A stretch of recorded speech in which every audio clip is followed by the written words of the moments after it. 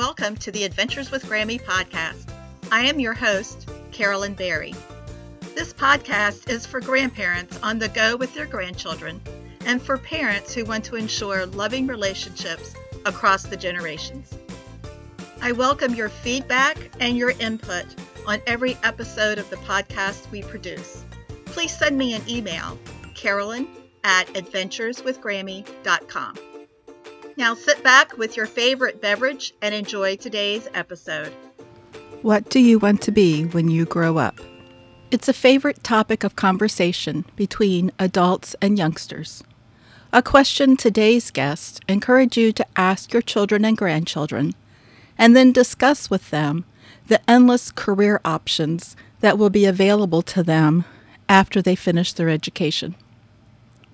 This episode of the Adventures with Grammy podcast will focus on the importance of early career exploration and how to graduate from college debt-free. My guests are Robin Mitchell, an elementary school counselor who works for King George County Public Schools in Virginia, and Denise Thomas, a college funding expert. For the literacy segment, I will suggest a few books that would help our grandchildren get an early look at career options. Regardless if your grandchildren want to work in the medical field, operate heavy equipment, own their own businesses, or work in careers that don't even yet exist, my wish for your grandchildren and mine is for them to dream big, learn about themselves, so they choose career paths that will lead to fulfilling personal and professional lives.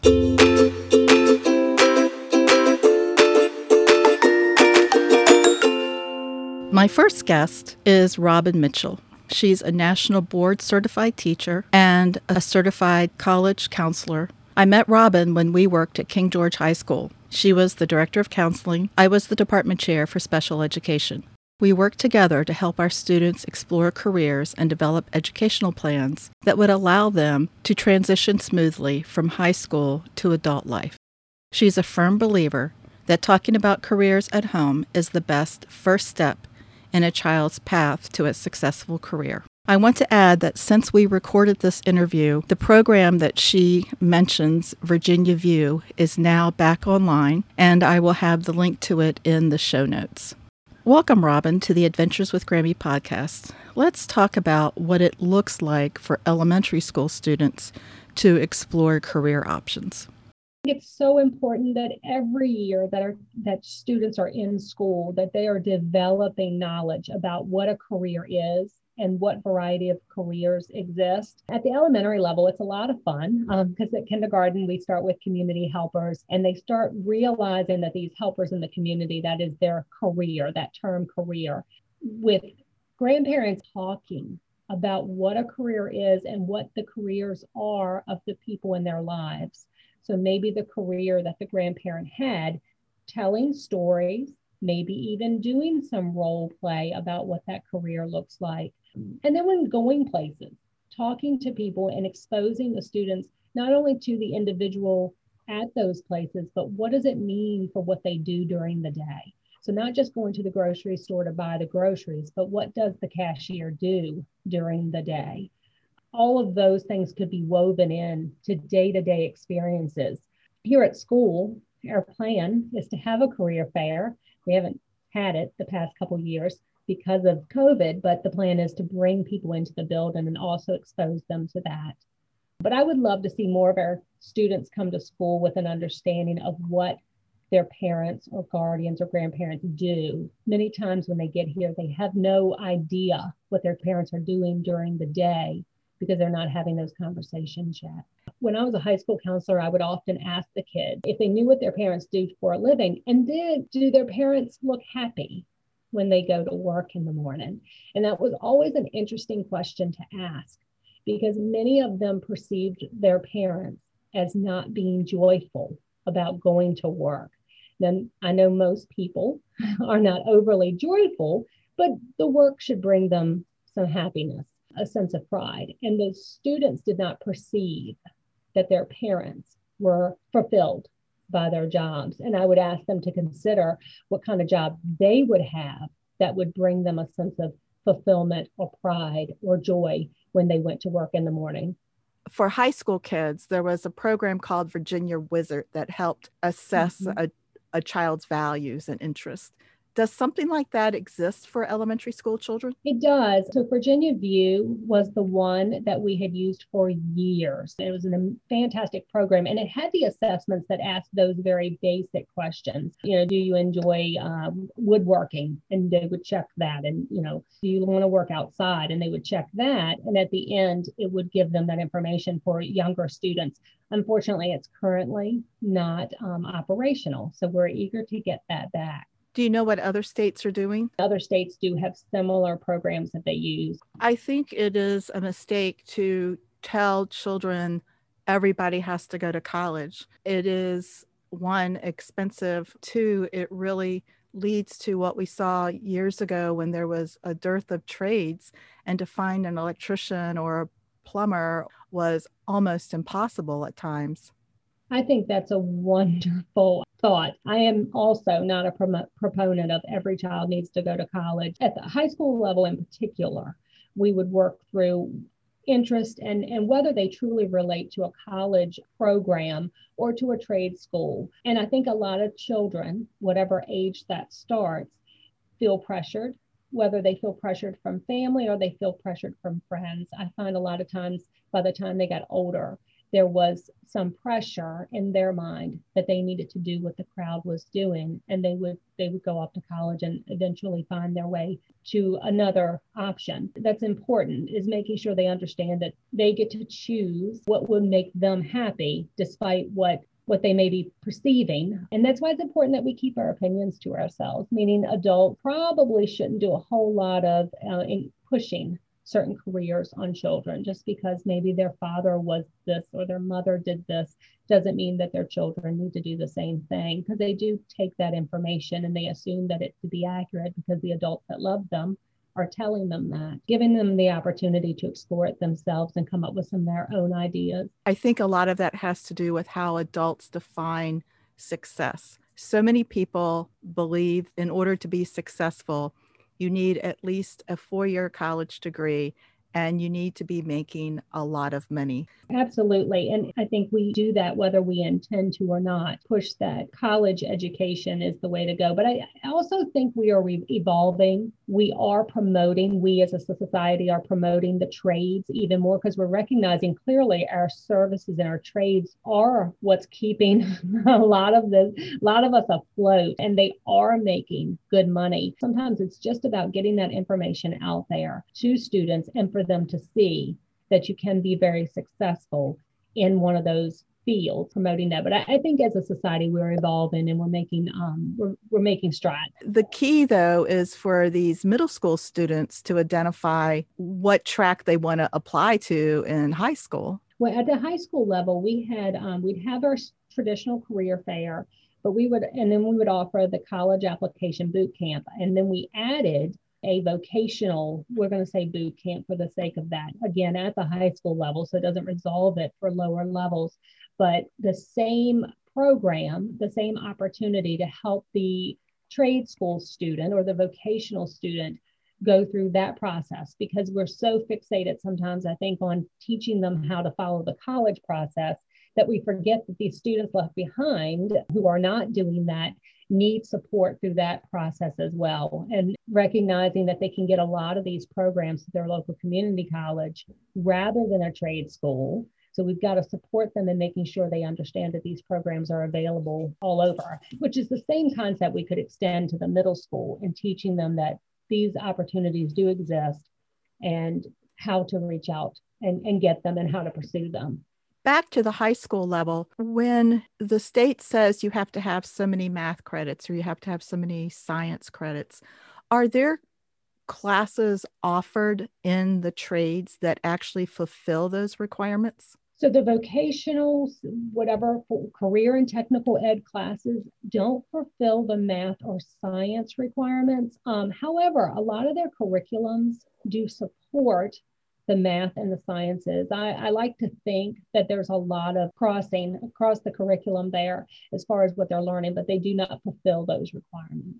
There is the finance course that is a graduation requirement, but again, not necessarily fulfilling a science or math requirement. What type of vocational training is offered in your county? I'll start at the high school level. There is a business section, which includes marketing, finance, computer information systems.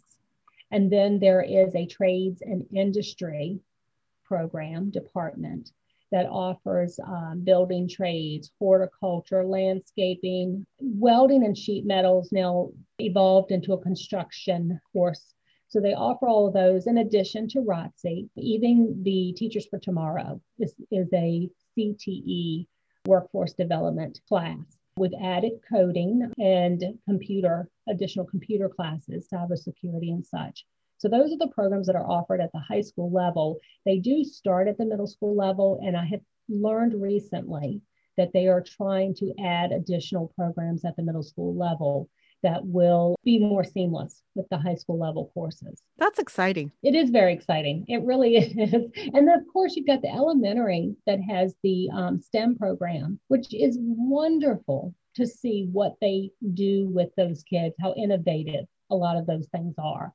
So I certainly I would be remiss if I did not mention what the elementary schools do, particularly in the STEM program. Can you tell us more about that? Oh, they get to do so many variety of things. So, for example, the computer, the coding and such for those that are involved in that. But I've watched them do some engineering type lessons, even with our youngest children. So, for example, we were planning, and I'm not sure how far the teacher ended up going after COVID hit, but we were planning on showing them how to lift rockets. So we had a donation of rockets they were going to learn to put together with their STEM teacher. And then we were going to go outside, and this professional was going to come from the base and show them how rockets take off. In that class, they engineer things. So she gives them the opportunity, particularly here at our school, to have some items and figure out a way to make those items produce something or fulfill a need. Maybe it's how to get something from point A to point B with just those items, how to build something. I think they were building cars, and they had to find their own items within their house because we were all virtual at the time, and build something with those items. There's a lot of lessons to be learned in that. At the elementary level, it's fairly close to what I would consider a career and technical education opportunity.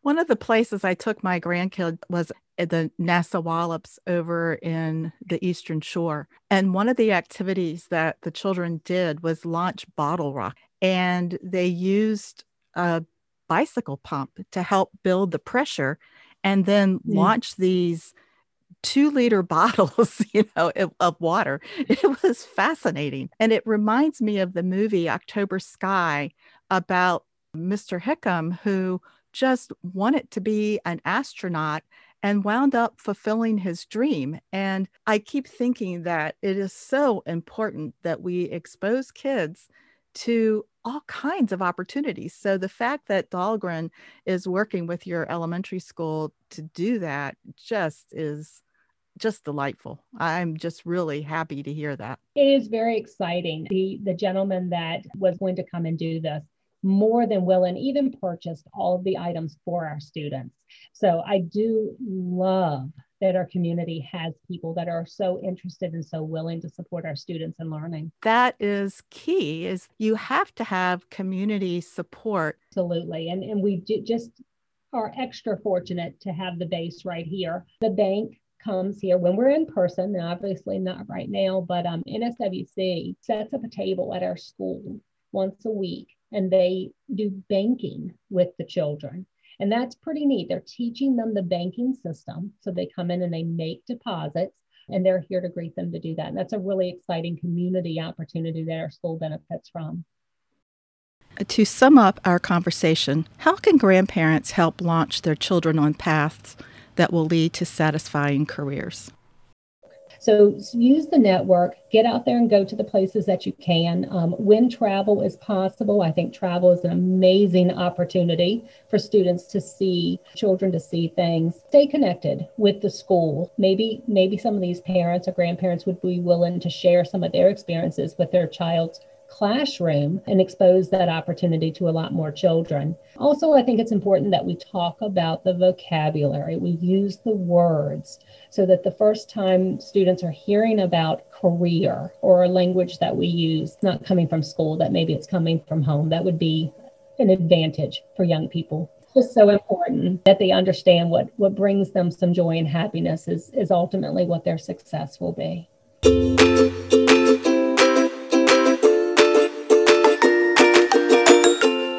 Our next guest is Denise Thomas. Not only is she a new grandmother, but she's also a best-selling author, a TEDx speaker, creator of Cracking the Code to Free College, CEO of Get Ahead of the Class, and host of Your College Fast Pass, a national online conference for parents and students. Welcome, Denise. I'm sure our listeners are as eager as I am to learn how we can help our children and grandchildren graduate from college without the burden of enormous debt. What exactly can we do? We have way too much college debt going on. And with my research with my own kids, I found that really wasn't necessary. You don't have to have college debt. So I partner with parents to put their kids through college debt free.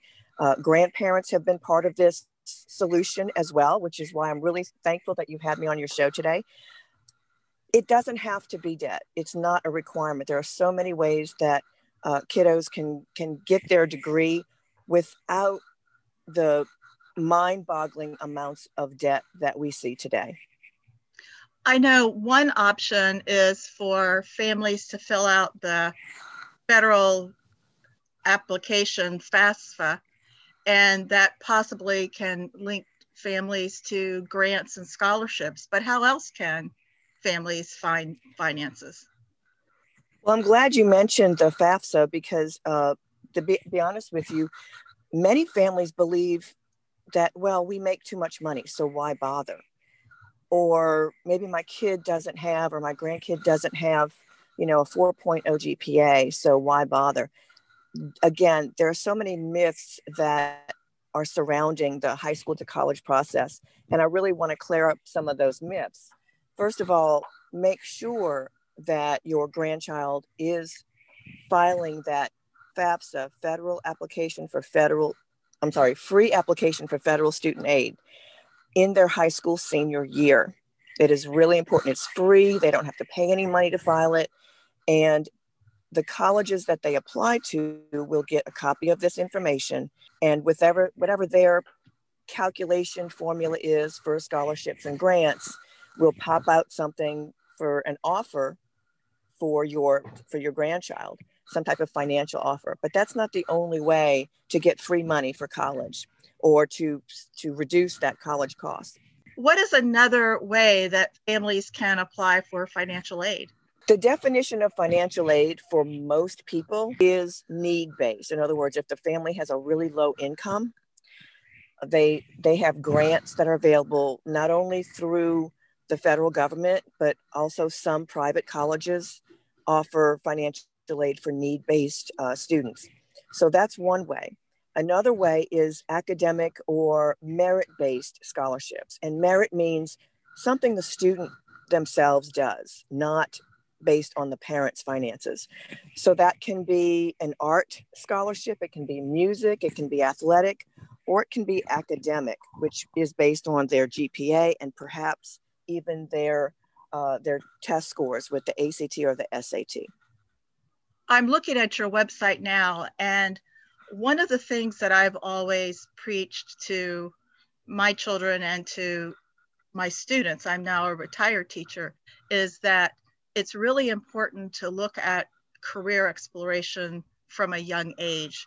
And on your website, you say that parents should contact you when their children are in 6th to 8th grade. And I know as a high school teacher, having knowledge coming into high school impacts the courses that you take and a child's attitude toward grades. So is that part of your promotion, is to tell middle school students how important it is to pick the right classes?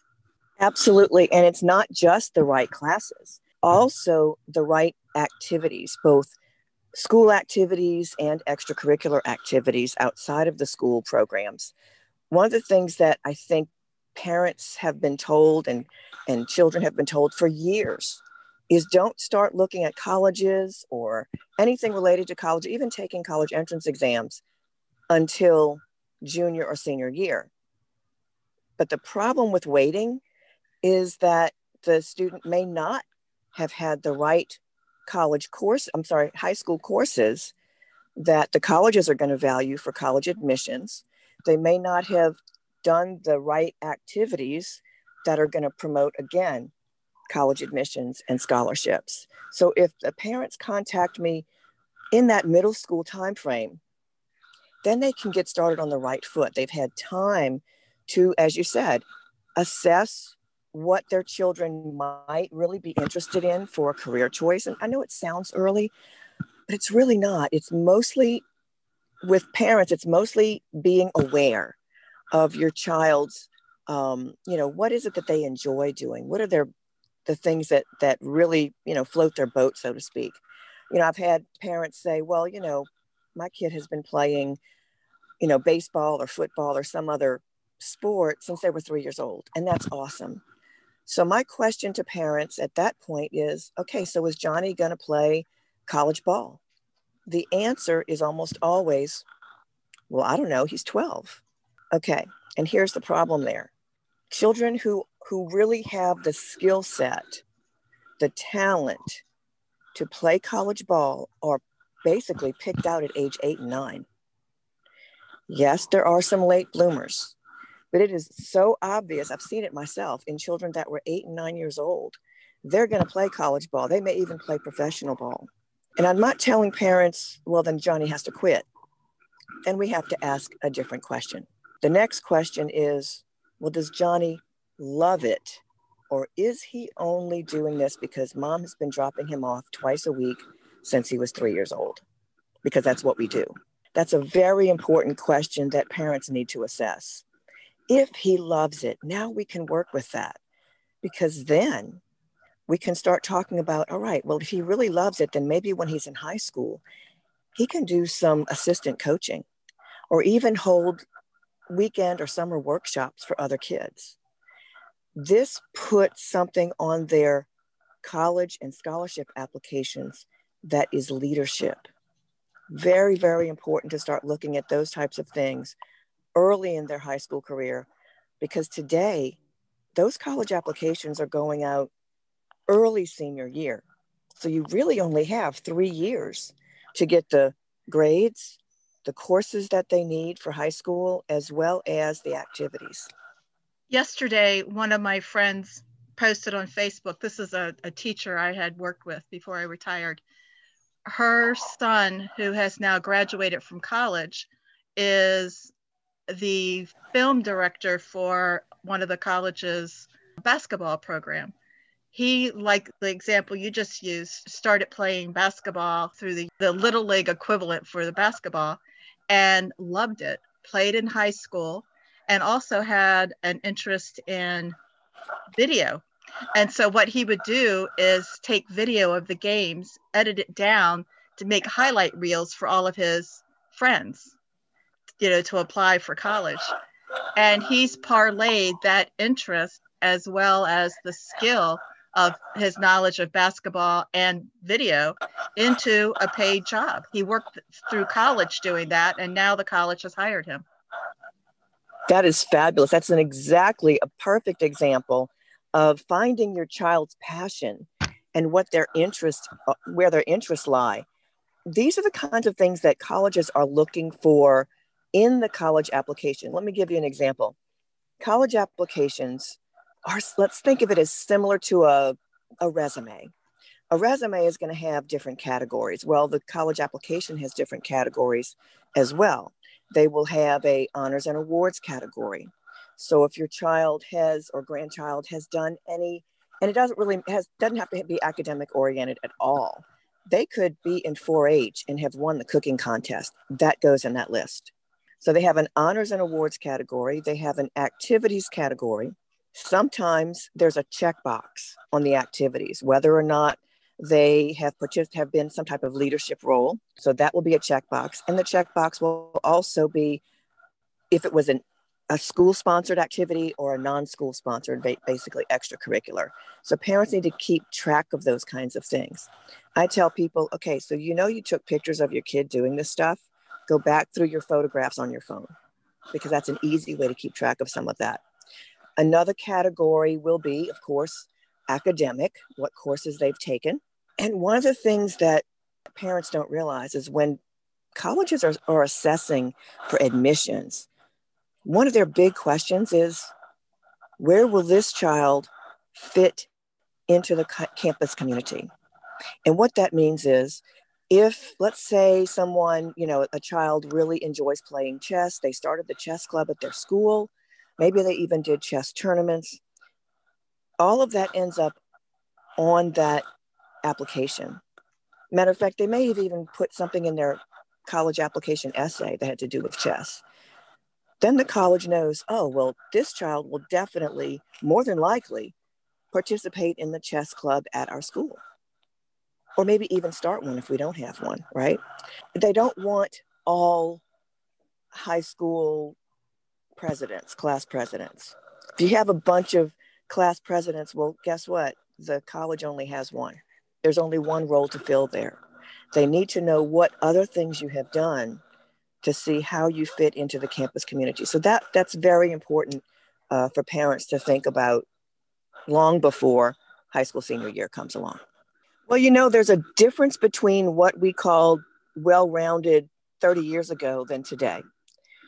Back in the day, as I call it, from when I was in school, they were looking for the jack of all trades, literally, dabble a little bit in everything. Today, they're looking for focus or passion.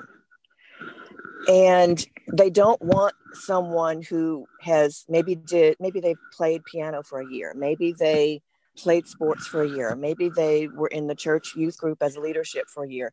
That's not what they're looking for. They're looking for someone who did this one thing, or maybe two. It can be a focus in two areas, like you talked about that child who was involved in basketball, but also loved the videography. It's great, but it doesn't have to be academic, and it doesn't have to have anything to do with their career choice. I'll give you an example.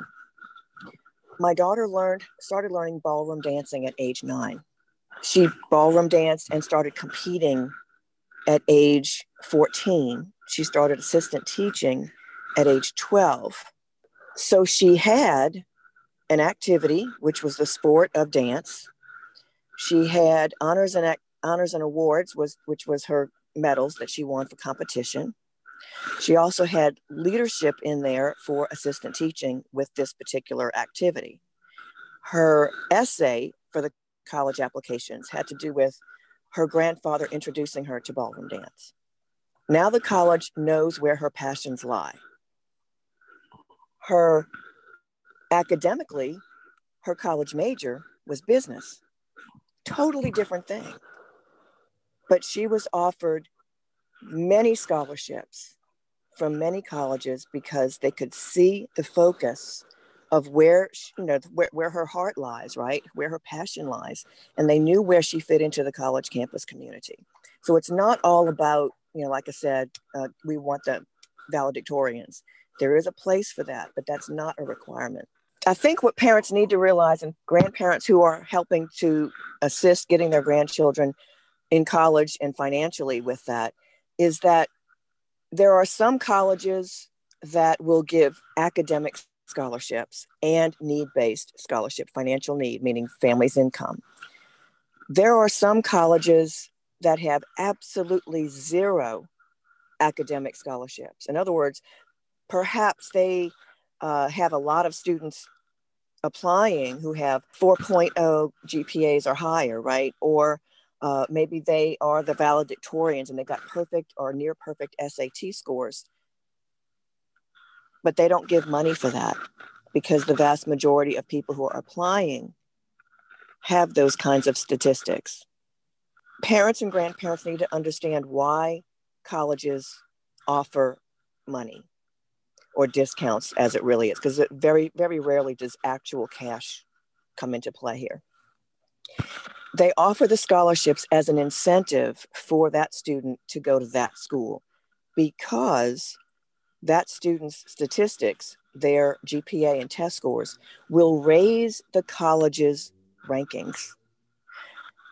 College rankings are based on different factors, but one of the major factors is average test score and GPA of incoming freshmen. So a college whose average GPA and test score is the top 95%, right, the top 5% of children, they don't have an incentive to offer scholarships for academics. They've already got those people applying. For example, Harvard. Harvard doesn't give any academic scholarships at all. They only give need-based scholarships. So if your income is, let's say, middle America and lower, there's a really good chance you'll get some type of offer for financial aid based on the family's finances. But I don't care how good those test scores are, they're not giving cash money. Start early. The earlier you start, the more opportunities there are. Scholarships actually begin as early as kindergarten, which I know sounds crazy, but the later people wait, the more money they've left on the table. So how does a parent of a kindergarten student start looking for scholarships? Well, the good news is that there's only one scholarship for kindergartners. So that's the easy part. That is the Google Doodle Scholarship. It's $1,000. It's offered once a year. I don't know how many children win each year, but it's $1,000. And all the kid, you just put a piece of paper and a crayon in front of the child, right? It's not that big a deal. No stress here. The other thing is that most scholarship opportunities are just answering a question. Most of them do not require the child to have a 4.0 or even a great GPA. Most of them don't even ask for GPA. So it's just they want your opinion on a topic of some kind. The vast majority of scholarships will be for high school seniors. If you think about the traditional bell curve that I think we're all familiar with, where the traditional bell curve for grades, there's the majority of C students will be at the top. That's the largest number of people. We call them average. And then there's the lower end on one side, which is those who did not pass. And then there's the other end on the other side, which is students that have A's. The same is true for scholarships. When you look at a bell curve for scholarships, the vast majority, the top number is going to be for high school seniors. So there may be tens of thousands of scholarships available for high school seniors. There's only one for kindergartners on the lower end on one side. On the other end, there are scholarships for medical school and for graduate school and being a lawyer, going to law school. All the in-between stuff, the rise of that bell curve for numbers of scholarships is everything in between. So there are scholarships for middle school students and high school students that are not yet seniors. There are current scholarships available for current college students and graduate students. So just because your grandchild has already been accepted to their college, I say you're not done yet. They're not done yet. Always look for free money until the last degree is in their hands, because the money is there. You want to start early because not just for looking for scholarships, but you want to start assessing in middle school what your child or grandchild's strengths are and things that they might need to work on. Also, I think one of the things that they should probably do is be really cautious about listening to the typical advice, such as don't take the ACT or SAT exam until late high school junior year. That's what we've been told. But the children who are graduating debt-free, most of them started taking those exams for practice in 7th or 8th grade. Not, putting stress on them, but basically learning from the exams what they still need to work on. So you want your children or grandchildren to start taking those exams early. And the other thing that I think is really important that most people don't put a lot of cred into is the PSAT exam. That is the exam that is taken in the high school junior year for National Merit Scholarship opportunities. The vast majority of high school counselors and even private counselors like myself will tell you, it's just a practice SAT, no big deal. You have to be a genius to win that. Totally not true.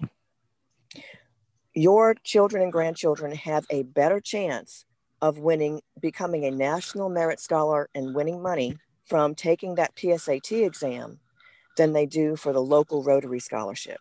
That's pretty jaw-dropping. 1 in 200 will become a National Merit Scholar. In your local community scholarship, Rotary, whatever it might be, whatever business that's offering a scholarship, literally every high school senior from every high school in your area is going to be applying for that. 1 in 200 will win. There's 8,000 National Merit Scholars every year. Name me one other scholarship that has that many winners every year. So the advice is start early with looking at your children's interests, look at their strength, and remediate deficits. Absolutely. Figure out where their strengths lie. Take care of things that are missing. If your children are, maybe they're not getting A's and B's in math. Well, maybe they need a tutor.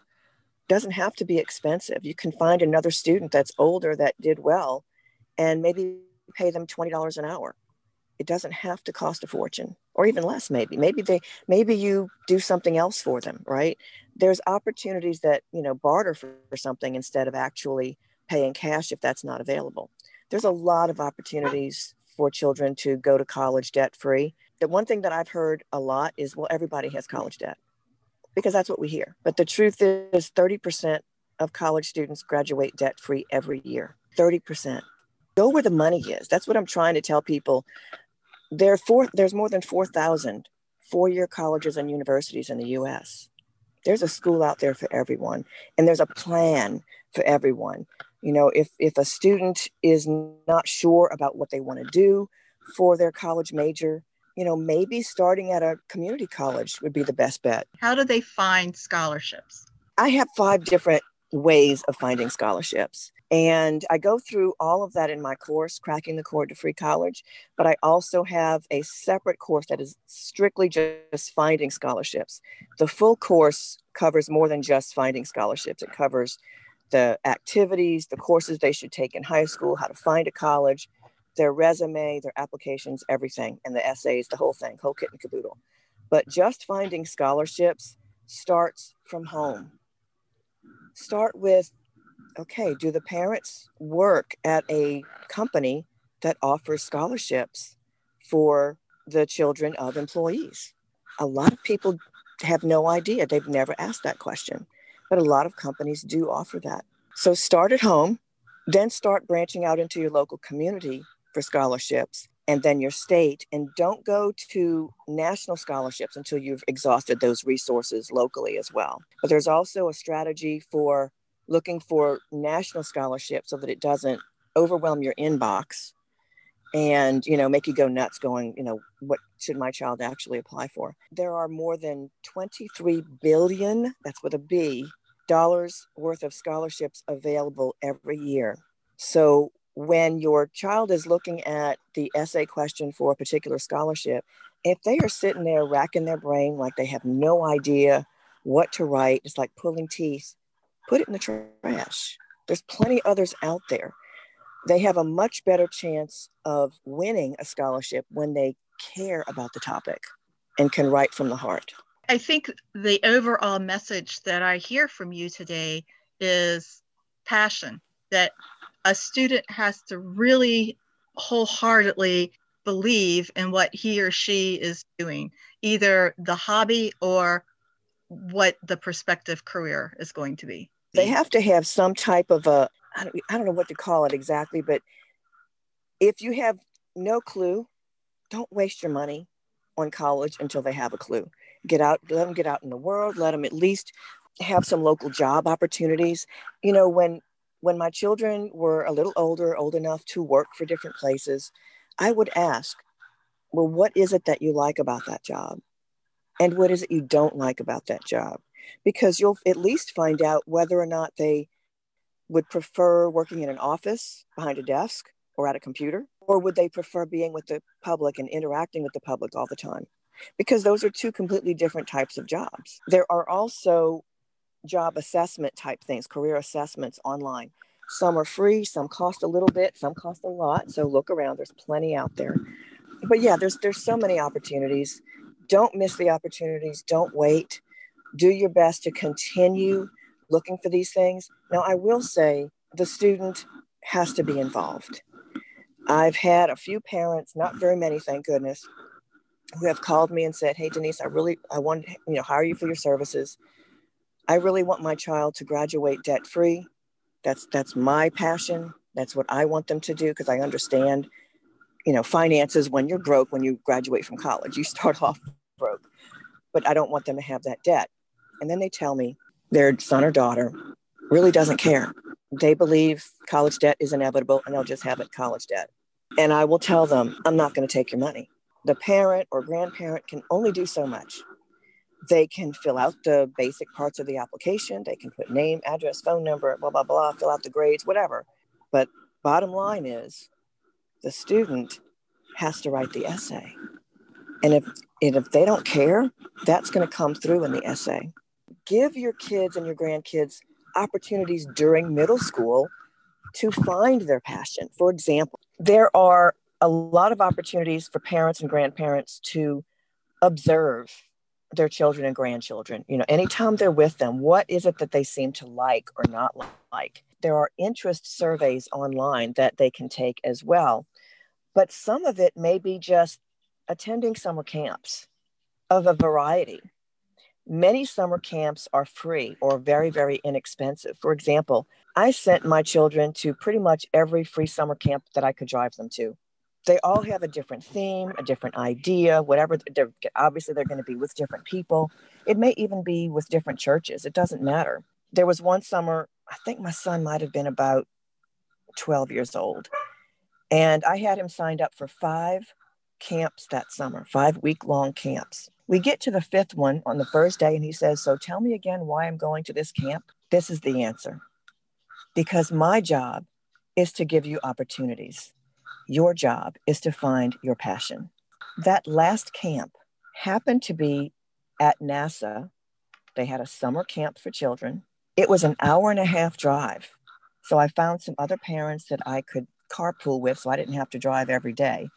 When we got to the last day, and I'm about to walk my child to the parking lot to the car, I stopped on the sidewalk and I said, "Son, you haven't talked to me much about this camp all week long," because he's a boy and they don't talk to you very much. That's just what most of them do. So I asked him, "What did you like or not like about this camp?" His response was, "Well, I liked the robots." And then he paused and said, "No, what I really liked was programming the robots."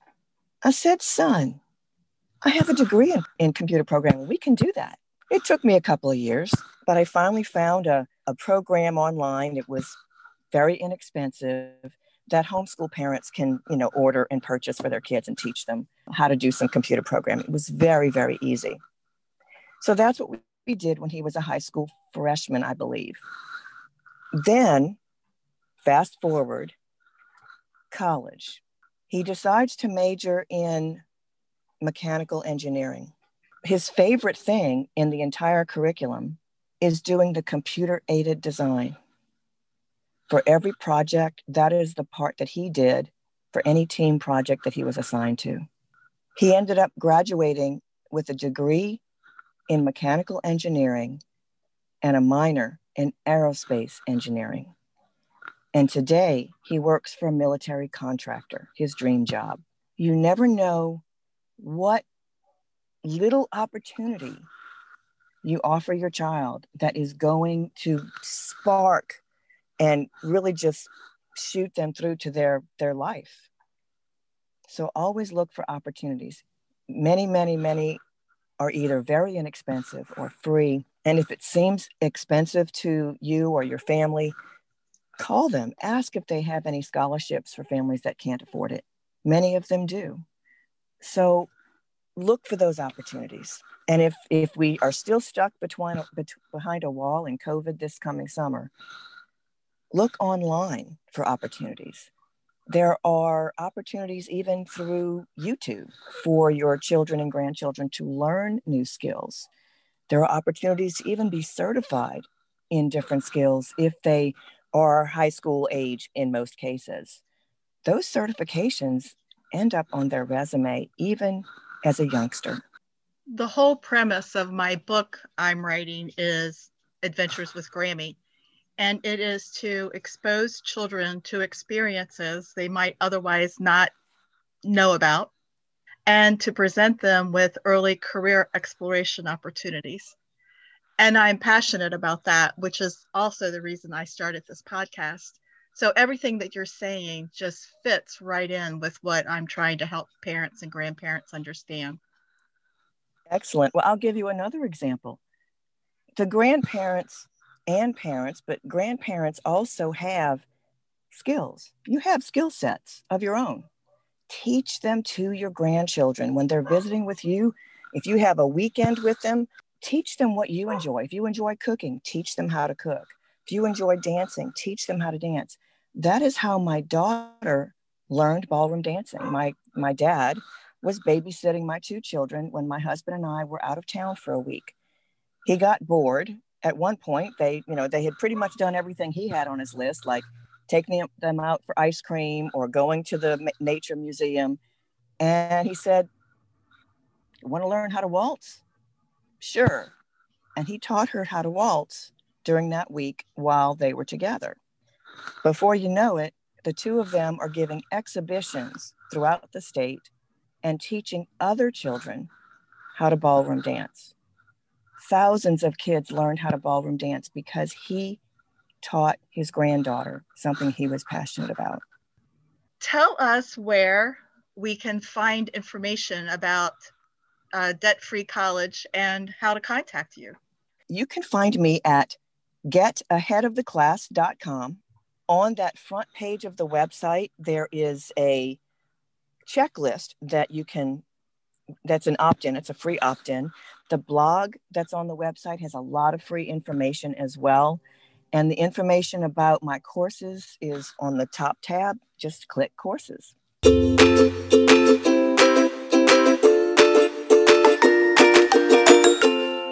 For the literacy segment of this podcast, I'd like to introduce you to a few books that I found.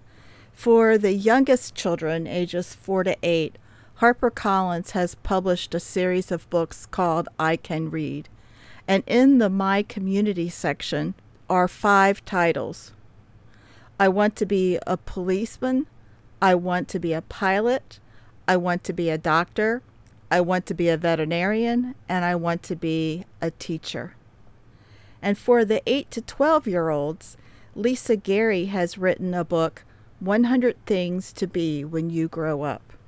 And for the teenagers, 13 and above, there are 2 titles. The first one is The Graphic Guide to Planning Your Future, published by DK Children.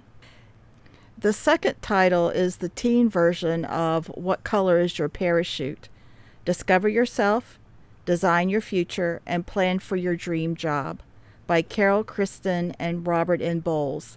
If you look in the show notes, you will find links to my Pinterest site, the career books I just mentioned, as well as the link to Virginia View, the career assessment tool Robin Mitchell mentioned. I hope you enjoyed today's episode of the Adventures with Grammy podcast. If you did, I would like for you to do 2 things for me.